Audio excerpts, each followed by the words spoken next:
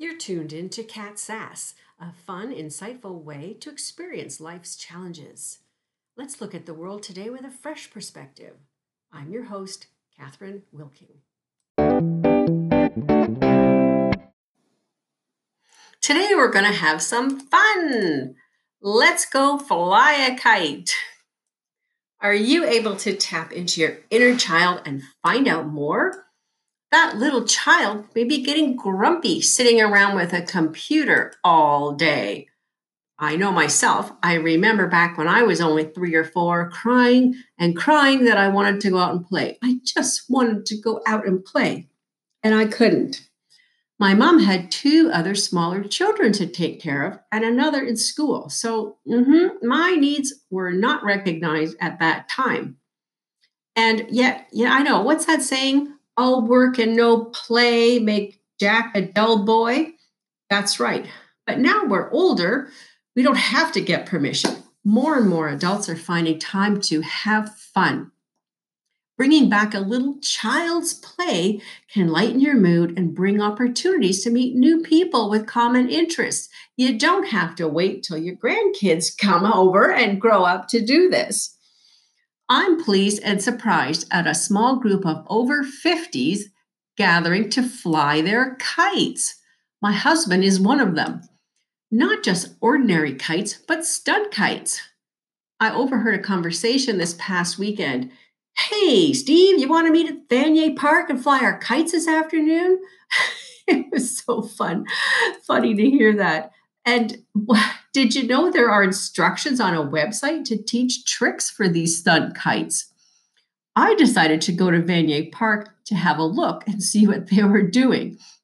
Everyone there had a smile on their face, their cheeks with a rosy glow, and they were all having a great time. Nice to see. In feng shui and other self healing disciplines, we discuss the inner child as perhaps issues opening up, resurfacing in adulthood, and opening the scars of life. Addressing our inner child could be as simple as allowing ourselves to have an ice cream cone on a hot day. Remember how much it was choosing a flavor? Many business people are trying to find the balance in their lives, and interesting enough, any form of recreation is encouraged by all healthcare practitioners. Many educated professionals are embracing new activities after decades of getting buried in work. Things such as bike riding, ultimate frisbee, ballroom dancing, and more. In fact, I even tried pickleball this year, of all things. It's kind of like tennis with a wiffle ball. But the point is, we get to choose more fun activities and playtime now rather than beat ourselves up by not going to the gym. Different from organized sports, the playtime doesn't require a lot of physical strain or take up a large portion of the day. As the population gets older, instead of being alone, we could play differently. We encourage this interaction, playing Scrabble, card games, and euchre or Pictionary, and sharing a hearty laugh. Learning new skills can all help make new friends and new experiences. Playing games can help the brain problem solve in less stressful situations. The task or the puzzle presents itself in smaller challenges that aren't quite so intense. In fact, in your spare time, keeping the brain sharp is easy when you create a habit to work on crossword puzzles, regular puzzles, or Sudoku. All feng shui good stuff for sure for the brain. More than one retiree I know has set up an elaborate train station running right through their house. There's two of them now. Interesting. And get this, coloring books. Who knew? Did you know there's a huge market for adult coloring books? Not just the regular children's books, but with content that features costumes and fantasy, animals, exotic plants, and this one I just bought, mandalas. How cool is that?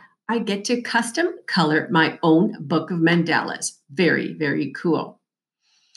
So many people are being distracted with the political climate and their own problems. They're chastising themselves for their efforts to get ahead, trying to lose weight or make more money. And Sadly, these types of issues will always be there. It's trying to find the balance that is really important right now. I'm going to have a look at the Bagua grid in the feng shui sector and help you find the children and creative area of your home or office. This space could also be an eye opener for what's laying stagnant in your life. So, to find this sector for helpful people and children and creativity, stand at your front entrance, look inside, and over to the right. This is a creative, playful area. It's located about midpoint, halfway up on the right side. Okay? What's there? Is it a jumbled mess? Is it full of chaos and spare parts? Is it a closet, a bookcase, spare room? Just have a look at that. You should discover that more room will open up when this gets tidied. Okay? There'll be room to cultivate some action and creative possibilities and open up some ideas to play. This is what many of us need to do for our own mental health. Just shake up a few things and lighten up. Next week, when some of my projects are finished, you'll find me at the wool shop for some color therapy. Knitting a colorful scarf is always good therapy for me at any time of the year. So here's a new challenge for you. Before you go to bed tonight, find a way to bring fun and playtime into your life for tomorrow. When you lighten up, the whole world seems to be a brighter place. Enjoy being with yourself anytime, anywhere.